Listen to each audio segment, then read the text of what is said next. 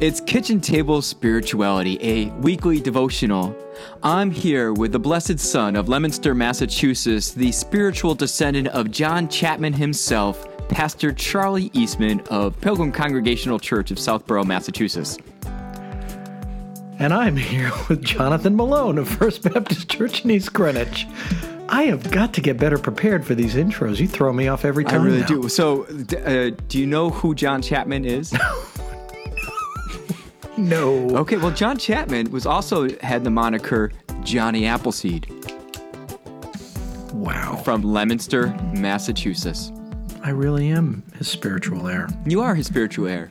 Because I have sung that song probably 5,000 times at Camp Whiteman. Oh, the Lord is good to me. Oh, So you're going to get us hit with copyright violation. Do you think that one's copyright? Do you think the Chapman family will come after us? For giving me the things I need, the sun and the rain and the apple seed, the Lord. So, Charlie was And everywhere. Everybody knows it. Oh, I don't know that part. Oh, a little seed I sow, and someday there'll be apples there. No, don't know that part. For everyone in the world to share, the Lord is good to me. It's the second verse. I didn't know there was a second verse. You're like the one who says John 3:16 and drops the mic and walks away and forgets the whole rest of the book of John. There's nothing else to read in that chapter. John 3:16. Right.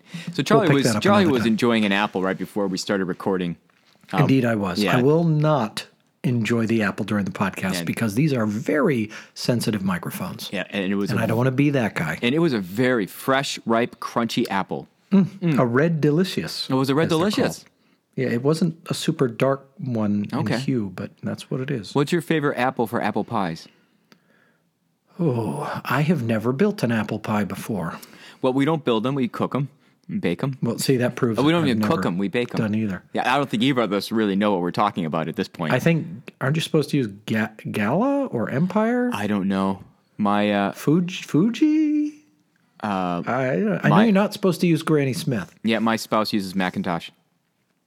I guess that's pretty classic, isn't it? Yeah, she really likes Macintosh. So me too. That's a great apple. I like the problem is Macintoshes go really good or really bad. Yeah. Like you get a good Macintosh and it's like snappy and pops and it's glorious. It's got a hint of sour, a hint of sweet. It's like a full meal in an apple. Yeah, it's wonderful. Whereas the instant it goes past the prime of ripeness, then it's mealy. You just either feed it to the horses or put it in the compost. Even the horses give you side eye when you offer they do. to. And side eye from a horse is really, really bad. Yeah. This is Apple Talk. Welcome to Apple Talk here. Apple Talk. That's a different podcast. There's a million Apple Talk podcasts. I bet there are, and some of them are about apples. Indeed. Most are about Apple products. So what's going on in East Greenwich, Rhode Island? Well, in East Greenwich at First Baptist Church in East Greenwich, Rhode Island, things are going quite well. We are in between a couple of Sundays. This upcoming Sunday is our Pledge Sunday, and so hopefully all of those who are part of the congregation have received their pledging information by today. If not, by the time you're listening to this, you should have received it. If not, let me know. I mean, give me a call, and I'll bring it to your house. That kind of service. You will. How's pledging at East Greenwich? How's it been going? How's the pandemic treating you guys in terms of pledging? Is it? Have you felt anything as a result? Thanks for asking. That's actually a good question. Our giving has been down a bit from our usual, and that's because there are people who come who just put in the plate when they're there. We've taken the hit on the loose offering. Loose offerings. That's what we call it too. Loose offering. It's as if we're both churches or something. In New England. Yeah. But then we've had other people pledging and giving online who've never given before. But in total, our giving has been down, but also our expenses are down, so we're breaking even. Very similar situation at Pilgrim Congregational Church. And I hope people will hear this part of the conversation and be, if not inspired, at least edified to know that you are not alone. Wherever your church is in this, it is very normal during a time of crisis for people to contract. And I was just listening to an excellent piece that was talking about how American households are hoarding like they've never hoarded before. And we're not just talking toilet paper either. So they're hoarding their resources right now. The economy is really looking forward to us getting busy spending it. Yeah. But as yet, we're not. And of course, this is also an opportunity for churches to think, well, if I'm sitting on this money, probably somebody else is. Maybe this is a great time for a one-time gifts campaign, or maybe it's a moment to say, in the year ahead, if you've amassed a bit of a stockpile, what about tithing on it? Yeah, that's a good idea. What I have a about hard tithing on time. what you've saved? So tithing is tough for me because I deal strictly with silver, and it's hard for me to get 10% of a silver bar. Yeah, Yeah, cutting the bars is cutting the challenging, bars I is know. tough. It is tough, but it's a choice I made, and it's a choice I live with. Yeah. See, I'm in Massachusetts, so we use the gold Use the gold. bars. Yeah. up here. Rhode Island said to heck with that, back to silver. And so, but Right. what I do is every 10 bars of silver I get, I give one to the church. Good. Yeah, That's appropriate. yeah, that works. That's appropriate. The other things we have coming up at First Baptist, if I may return us to the conversation at hand. Topic at hand? Yeah, Please do. Please. On June 6th is our Children's Sunday, and we will have that service outdoors at Goddard Park, followed by a picnic. But it's, fun. But it's bring your own picnic. Bring your own food for the picnic because not everyone's going to be vaccinated yet, so we need to stay safe with food serving and stuff like that. But it will be fun, and that information is being shared. So that's what's going on. Wonderful. How about you, Charlie? How are things at Pilgrim Congregational? Fantastic. Things are well. We are planning on some social events upcoming. We've got May 21st. Our trivia night returns on a Friday night. Come and participate and do trivia if that's the way you swing. And honestly, you don't need to be great at trivia to have fun at these nights. So that's an online gathering. Nice. Also, May 23rd, the Sunday after May 21st, is Confirmation Sunday. Pentecost and Sunday. Pentecost. Yep. It is also, I've been reminded, the installation of Reverend Julie Cedrone, who was a former associate minister here at Southborough and is now the senior minister at West Boylston UCC. So great. blessings and peace to that congregation and to Julie. It's going to be a beautiful day. I look forward to being there with them. But yes, confirmation, a vital part of every church's life, or baptism if you're in the Baptist persuasion. But that moment when a young adult believer shares their faith with the congregation and is welcomed into membership. Fantastic. So we're really looking forward to that. June 13th, we're going to have an end-of-the-year event, and we have a Children's Sunday situation developing, and as soon as I can say more, I'll announce the date and let everybody know about it in the podcast. You have to start making the children. That's the problem. We have made the children. Oh, you have made the children. It's the herding of the children. Oh, Children need to be herded into H-E-R-D, their... herding, not We hurting. need to remind them of their love for participating in worship. They'd love to do it. Yes, they should. They love. May I share one other thing? I'm sorry, you just reminded me of I something. hope you would. Yeah. Okay, on June 5th, that's a Saturday, at 1:00. This is a tangentially connected event for the church. We are going to have the Malone family is having a family recital. The Malone family recital? Yes. Oh my gosh. Charlie got so excited he hit the mic. I did. Sorry. Yeah, so my brother and I and some of our offspring, we're going to be doing a little recital at the First this is Baptist fun. Church. We're going to live stream it for fun. those who, who can't or rather not be present. But yeah, we're having a Malone family recital. So that's Saturday, June 5th at 1:00. There's going to be some good ukulele up in that situation, I'll bet. I don't know if Andrew's he's going to play Chopin, I think, on the piano, not on the ukulele. Oh, But okay, we might fine. have a little, maybe we'll get some ukulele. Maybe. Oh, it would be fun. Maybe you could get a hand drum and you guys could do the theme song. Oh, that's right. Maybe we could. You know what? I think it would be great to listen to a little bit of ukulele as a segue music right here.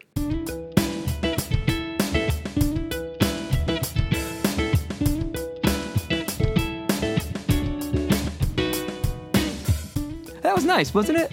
Hey, I love ukulele. Yeah, It's fantastic. It is. It And is. it masked the fact that somebody was calling my phone at that moment. At that moment, that's good. Well, maybe it was Andrew seeing if you actually needed a ukulele player. He's ready to quit his job and to take the ukulele thing full time if he just I gets hope- the right I supporter. hope he's not listening to this at work. I'd be happy if he's just listening to it at all. I don't That's care where right. it is. So Amen to that. today is Potpourri Grab Bag. Segway. Yeah. How do you set? We're going to give you, what we're going to do is we're going to hold ourselves. We're going to try to be disciplined here, right? We're going to be disciplined. We're going to be focused to the point. Right. because we have no less than 4 stories, Yes, right? We do. That we're going to touch on. 4 stories. And that could be 120 minutes of podcast gold. Easily. But because it could also be less than 10 seconds of podcast it gold. could be, yeah. I mean, a podcast goal only takes a moment. But we're going to try to touch on them and just give you kind of our hot takes and move from one to the next. That's right. So do you want to intro the first one, Charlie? I'll lead the first story. Lutherans have elected Megan Rohrer as the first transgender bishop. Let me say, Rohrer is a fantastic last name. Rohrer. Yeah, Rohrer. especially for a pastor or pastor. preacher. Yeah. A Rohrer. So Reverend Megan uses pronouns they, them, is the first evangelical Lutheran church in America's Sierra Pacific Synod's transgendered bishop. This individual, and I'm being really careful to use the right pronouns. Yeah. They have served with distinction and also have some, as you read in the beginning of the article, some celebrity, having appeared on Queer Eye and in things about from Time Magazine and Cosmopolitan, where they've talked about struggles that they've been through and coming to spirituality in their gender expression and identity and how those things have interrelated. I have to say, one of the things that this article brought up for me was how deucedly clumsy I am with they and them pronouns for referring to people. Embarrassingly bad. I just, once I see someone's face and I make a decision that is he or that is she, or if I've known someone pre-transition, I have to admit I've gotten stuck in using the language of she or he based on what I knew before. And I've also heard this. I was in conversation with a parent not long ago talking about one of their children who had expressed the desire for a they, them. And the whole conversation, they used the original pronoun, not they or them, which is the most natural thing in the world because you're used to it. Yeah.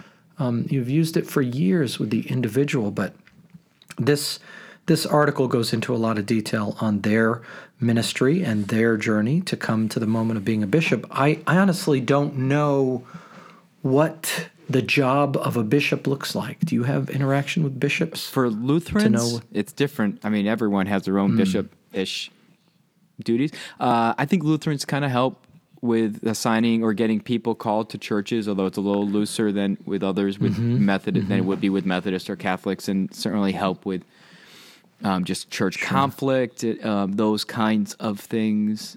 So really working with the churches in their area.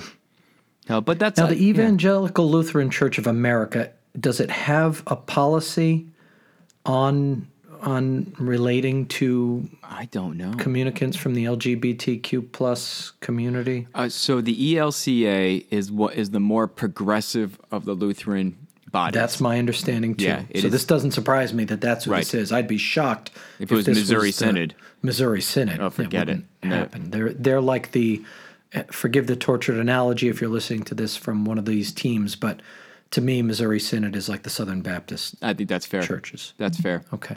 So in terms of intent and concerns and issues that they focus on. Right. I don't know if the ELCA has a specific standing. I want to say, I think what this helps us is to first, transgendered people are people who deserve to be loved and accepted fully as they are. Indeed. And we don't know, as they are. That's it. Yeah. Full stop. Full stop. Full Good stop. point. And I think if you get stuck on the pronouns, it's not a bad thing. First, it's always good to apologize, to say, "Oh, I'm sorry. I'm trying to use pronouns that the right pronouns for you, and I apologize." And I think the majority of transgendered folks will say, "Thank you for making the effort." And second, it's good to have to stop and think before you speak.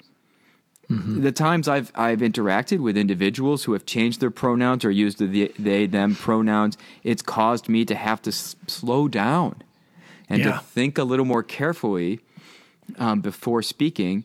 And boy, that's a good thing.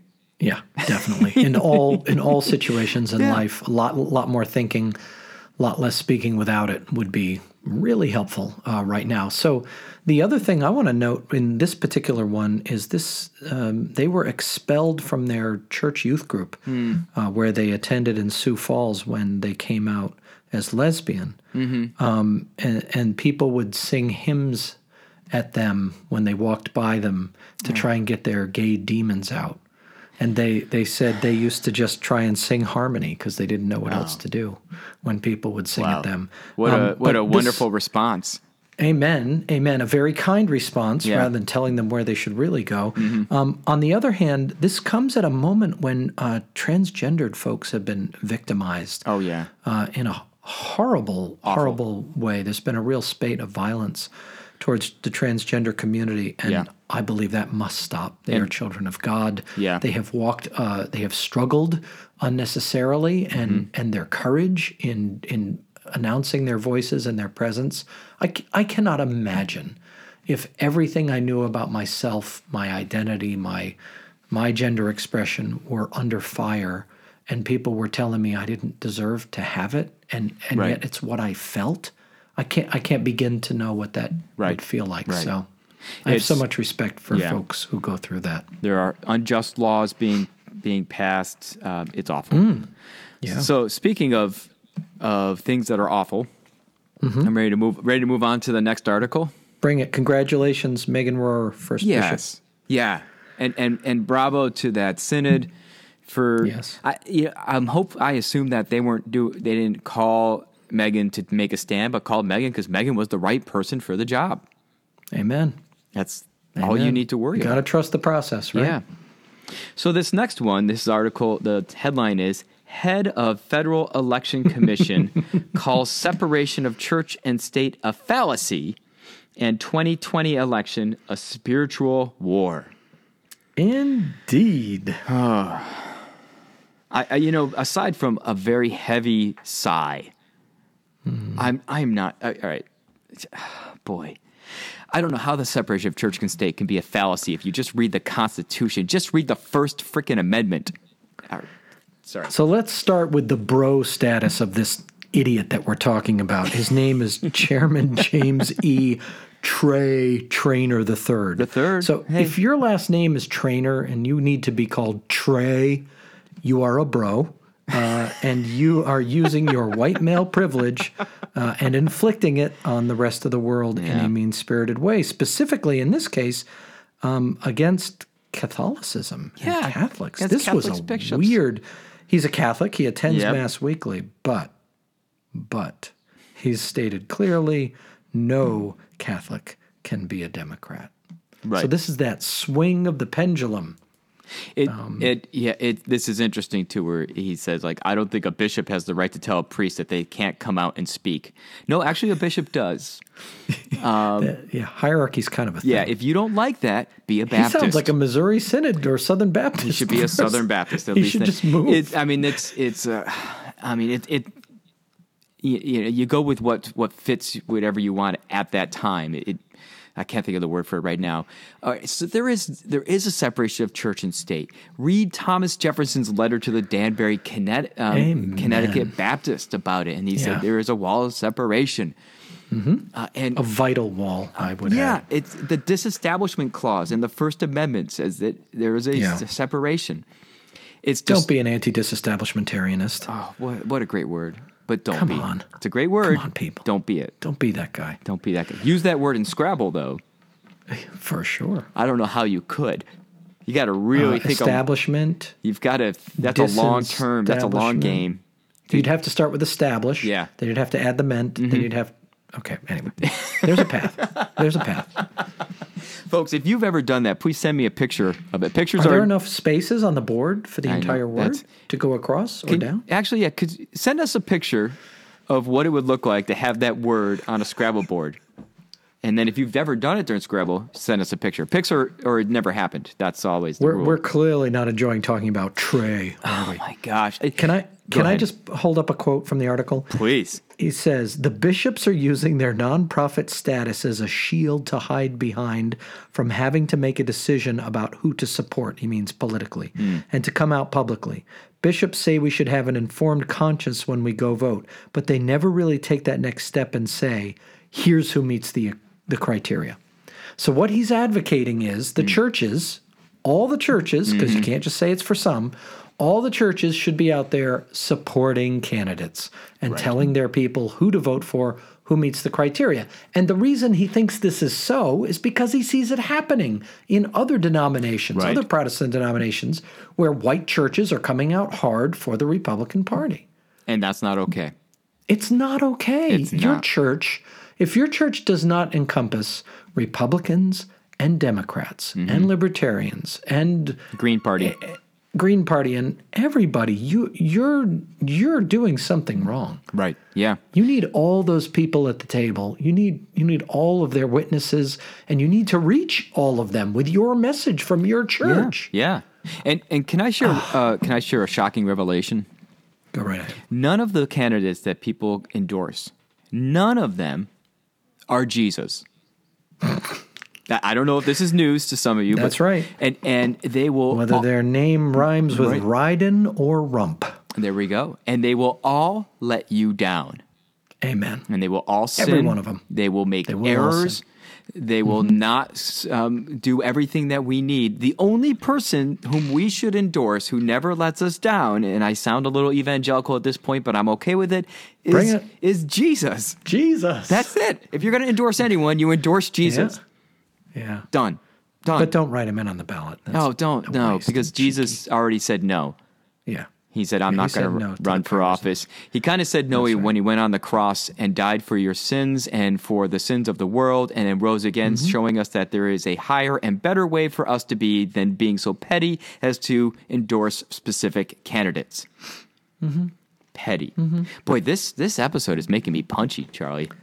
Well, it happens sometimes. Yeah. So how this person got to be the head of the Federal Election Commission, I am mystified. Yeah. Absolutely mystified. Now, the article, admittedly, was from September 17th, 2020. Right. So I'm assuming that this is no longer the head of the Federal Election Commission. Yeah, I don't know how that works. It's supposed to be nonpartisan, or there's supposed to be like a balance in that. But yeah, I don't know how that works. But it's disturbing. It's disturbing that people who have supposed to have studied the history of our nation, studied political science, would still say such an erroneous thing. That's right. That's absolutely right. Yeah. And we've gone into this. I mean, look at our past episodes about Christian nationalism and how dangerous and wrong that is, to get much more in depth about our feelings. That's right. But Trey... Nope, Trey's still on there. He's still on there. Knock it off. Oh, well. He's still part of it. He's there with Shauna Broussard, who's the chair. She's a Democrat. There's Alan Dickerson, who's the vice chair. He's a Republican. I love that the chair and vice chair are different parties, at least. I think they probably do that Sean on Cooksey purpose. is there. James Trainer. Why does he have to have it in quotes after everywhere his name's published? Maybe it's an endearing... Maybe it's something he grew up with. Let's give him Then some, we've got Stephen T. Walther, an independent, which means basically Republican who can't vote for Trump. And finally, Ellen Weintraub, a Democrat. Okay. So that's the current makeup. Those are the current commissioners of the federal election. So he's one of some, but he's a significant percentage of some. Yeah. And it is deeply disturbing. And our hot take is he's wrong. Yeah, well, obviously. Yeah. If that didn't come out clearly. Let's turn to some more... You want to take us to the next one? Let's turn to some this more one's a little bit better. bipartisan news, okay? And we'll pick up the pace a little bit as we do so. There's an article here from Vanderbilt. Yay, Vanderbilt. About immunization and religion. And is that a rail money? Was the Vanderbilt in the railroad industry? Steel? I think so. Coal? That sounds right. Pretty much everything, right? I'm curious. All right, Vanderbilt, go ahead. the Harvard of the South. They don't tell Emory. They list They list each major religion, and they are basically just cataloging about prohibitions against vaccination. And this is a very timely article for us to interact with. Buddhism has no central authority that determines doctrine, so vaccination is accepted. It's interesting. As I go on, it's like has no prohibition, has no prohibition, has no prohibition. Religion after religion. Yeah, I'm skipping Christianity for now. Hinduism, no prohibition. Islam, no prohibition. Jainism. Jains follow a path of nonviolence. They do allow cooking, the use of soap and antibiotics, and vaccination because this destruction is of microorganisms, but it's necessary to protect other lives. Judaism supports vaccination as an action to maintain health and as a personal responsibility. Scientology, no precepts or strictures about vaccination. Now let's back up and talk about Christianity. Yeah. Here it is. The following Christian denominations have no theological objections to vaccination. Let's see. So Baptist is in there. We're not going to read all of them. But Roman Catholic, Eastern Orthodox, the big ones. Anglican. Are you in there? Where's the Congregational? Oh, there they are. Congregationalists. They're in there as well. No prohibition.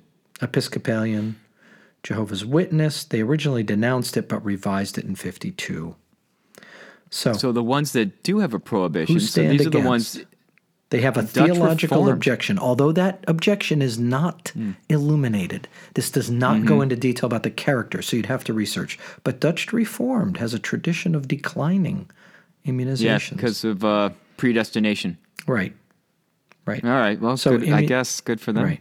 Right. Faith-healing denominations, including Faith Tabernacle, Church of the Firstborn, Faith Assembly, End Time Ministry, with an interesting spelling. Gotta love them. And Church of Christ, Scientist. That makes sense. Yeah. Only the Christian Scientists and maybe Jehovah's Witnesses were the only two I could have thought of that would have objections. And Christian Scientists, I mean, if they're going to be so steadfast as to say no to all medicines, then fine. But they don't have a stance against vaccination. Members can receive vaccinations. It's just their preference is that focused prayer will heal you, right? Yep. I'm not categorizing. I don't think so. I don't think it probably depends on the household and the congregation and all of that as well. Yeah, we'd have to ask Mary Baker Eddy, and she's not around to talk to us. But a very interesting article, and of course, we're going to have links to all these articles in the show notes. Yeah. So you can check them out yourself. But just in light of what's going on, we keep hearing people invoking my religion as the reason I'm not getting vaccinated. And not to sound too triumphal, but sorry, most of you who are claiming that do not have backing from your own religion.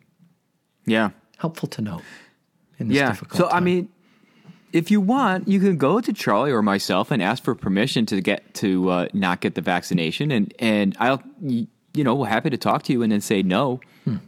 Absolutely. The theological arguments against vaccinations are spurious at best. Amen.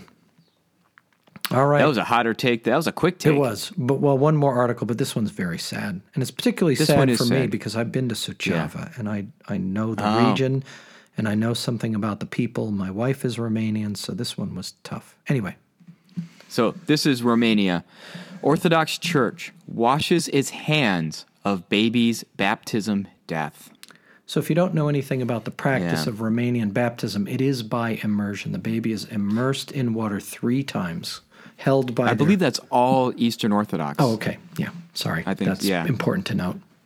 Yeah. But yeah. And so in the process of the ritual, there is certainly an opportunity for a child to take on water, which usually they sputter out and remove.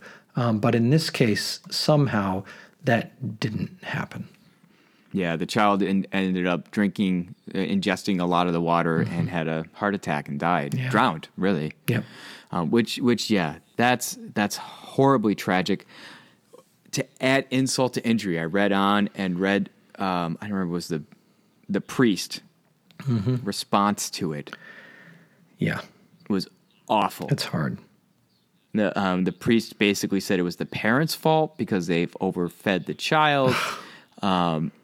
And so the child just, they said they use cold water because it helps make them stronger and protects them against colds in the future. I mean, just these ideas. We have enough of a problem as people of faith not being called barbaric and out of touch. Sure. And then when this kind of thinking that's not based in any kind of reason or facts or science comes up. Yeah. Well, it's created a unique moment in the interaction of the Orthodox Church and the modern Romanian people, where they are now organizing, or they've organized a petition calling for a change. So if you think your local church is slow to change, believe me, the Orthodox Church has been doing things the way it's been doing. And this is not a critique. This is simply an observation. The Orthodox has been doing things the way it's been doing it for a lot longer than your church. Whoever you are listening to this has been doing we're talking a solid 2,000 years. So the idea of change at all, especially when you've got this submission, a submersion for the Father, one for the Son, one for the Holy Spirit. Anytime that tripartite formulation comes up in the Orthodox faith, it is so important. And the idea that you can now just sprinkle the water over the baby 3 times would be just like moving mountains for them. And I get it, the immersion. I'm a Baptist. I get immersion. Sure. It's beautiful. Love it. It's a powerful visual. I love it. Yeah. But yeah, you grew up a Baptist. You know, Charlie. Yeah. I've never seen an infant baptism in that way, but I imagine the symbolism, the visuals, it must be very powerful. Yeah. But the idea that a change might be possible is challenging. Yeah, it is. I just don't know. Our faith practices should not kill us. I think that's a rule. I'm comfortable just letting that sit there. Yeah. I mean, they should be challenging, certainly. I mean, I love the idea of, taking Sabbath and like not doing work or taking out electronics. I mean, all the fasting I think is important. It should be uncomfortable at times. Right. But boy, it should not kill us. No. And how many, honestly, fortunately, this is not a regular occurrence for the church in Romania. This was an outlandish and an outlying experience, but having happened once, what do we do going forward for it to never, ever, ever happen again? Because in my calculus, as a parent, the loss of one child is worth changing the entire system over. No question. So now what are they going to do? It would be great if the church said, "Oh my gosh, this was a tragedy, and we bear responsibility for this." Well, that would change everything. Yeah. Yeah. It's like the classic. You bump into somebody and they look at you and you go, "What?" Rather than, "I'm sorry. Oh, I'm sorry. Sorry I bumped you." Doesn't mean that you're a pitiable creature. It just means that you recognize your space took over somebody else's. It was an accident, and now because you've said sorry, we can all move on. But not saying sorry. Yeah. They say this wasn't our fault. It's an epidemic. This is we should never change. Well, yeah. So people of faith. Go ahead. Finish that humility. sentence. Humility, people. Yeah, humility. Have some humility. It's part of the core teachings of the faith we profess to follow. Look at how humble Charlie and I are. we so modest. So we go out of our way modest to point out. It's embarrassing. We are good at pointing out other people's errors. Obviously, by this segment today. Let's just set up some straw men and knock them down. No, but when you go to news of religion in the world, you're going to get some positive notes. Like for us, the Megan Rohr story is a very positive note. It is. And then you're going to get some challenging pieces like Trey and the passing of this child and other things. Yeah. But then also points of interest with the vaccinations and how people don't have to worry about religious prohibition if they want to get vaccinated. So. Yeah, or at least you can't hide behind that, Trey. I don't know that Trey is an anti-vaxxer. He might be all in on the vaccination. Maybe he is. He certainly does. Fit the bill based on the photographic evidence, he does have complicating factors, so he's got to be careful. Wow, Charlie, you really have it out for Trey, don't you? I do not have it out or in for Trey. I think Trey should go his own way, but should do better. Yeah. Next week, we're going to have a special guest. That Trey is going to be on the show next week. That is such great news. That is such great news. We're going to have so much to talk about. If he ever returns my phone calls. All right. Did you hear that sound I was making while Jonathan was laughing? That's pretty much all I'd have to say. So for next time, we are going to dip our toes into a new direction. This was a segue episode, you could say. Kind of. We hope you'll come along. We're going to interact with a book, but that Come book along, won't you? Is all of 69 pages. 71 if you include the credits and thanks. As one should. Why is this book only 71 pages, Jonathan? I believe because it yearns for more. It does. It leaves you wanting to get something more to replenish, to quench. This book is called Thirst, and it's poems by Mary Oliver. It's a book of poetry, is why it's only 71 pages. Books of poetry, when the poem is your unit, you place a lot of importance on each individual poem. Think of it from a congregational standpoint. When the congregation is your unit, that's where all your focus is. So in this case, the poem is the unit. This book was published in 2006 during Mary Oliver's lifetime when she was still with us. Near the end, but she writes, the poetry in here is influenced by nature, by the world and life that she's experiencing at the time she writes, which is typical for Mary Oliver. But I thought we'd do 2 weeks on this book, so we're going to split it in half. This is all contingent on me getting the book in time. You will get the book in time. I'm a man of faith. Wow. So we are going to read from page... Does it start with page 1? Oh, it does. The poem The Messenger starts on page 1.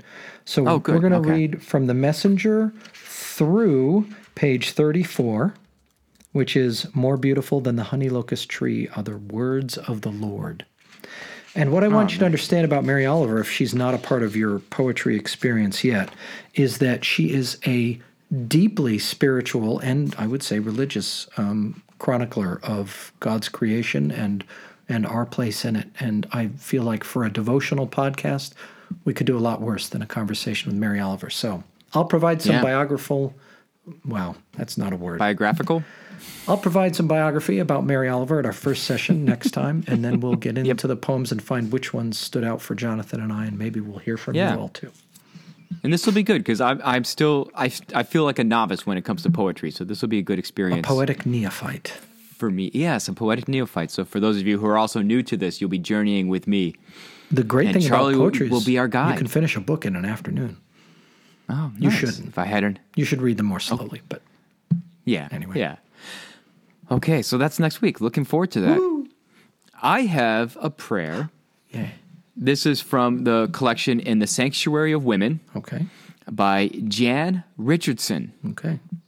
I don't know much about her, but it's a lovely prayer. It's a very Trinitarian prayer, so that's what we'll end on. A prayer by Jan Richardson, and I feel like after the articles that we read, like I said, one blessing, one was like, oh, okay, and the other two made us real angry. This blessing will be nice. Lovely. For all of us. All right, why don't you start?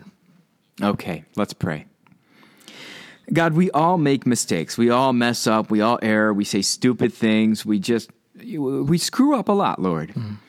And we see other people screwing up a lot too. Help us to find the humility in those moments, to find the opportunities to say we're sorry, and help us to find grace in those moments and to celebrate with you the forgiveness that we receive.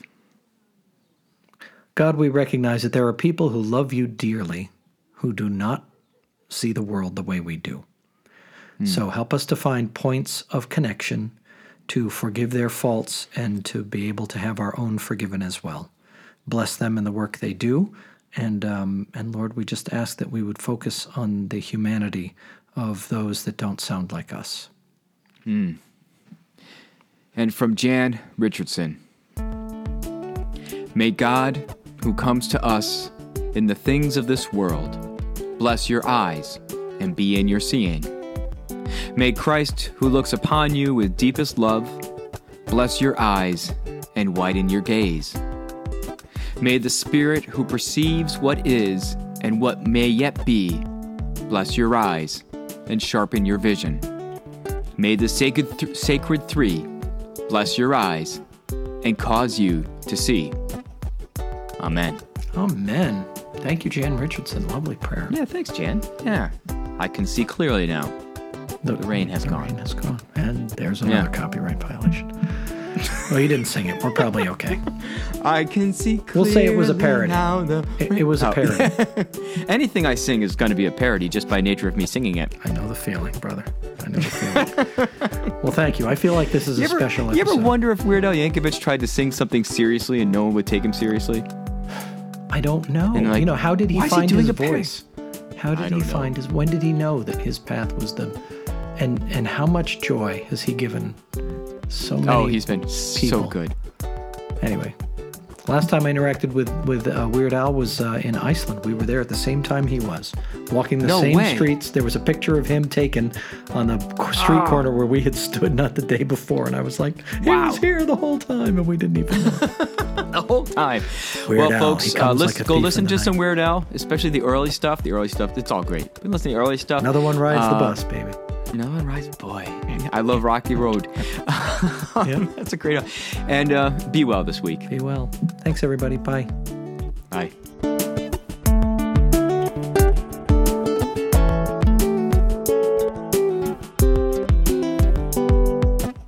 Kitchen Table Spirituality is a part of the 12 Enough Network. Your hosts were Jonathan Malone, the pastor of First Baptist Church of East Greenwich, Rhode Island, and Charlie Eastman, the pastor of Pilgrim Congregational Church in Southborough, Massachusetts.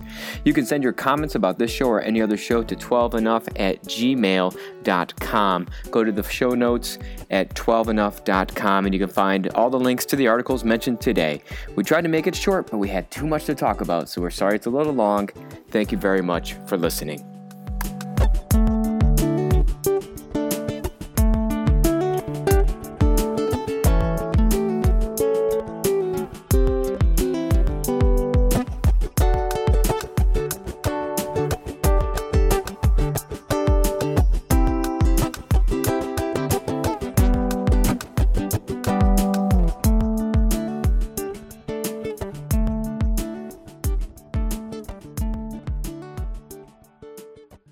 We're going to be disciplined. We're going to be focused, to the point.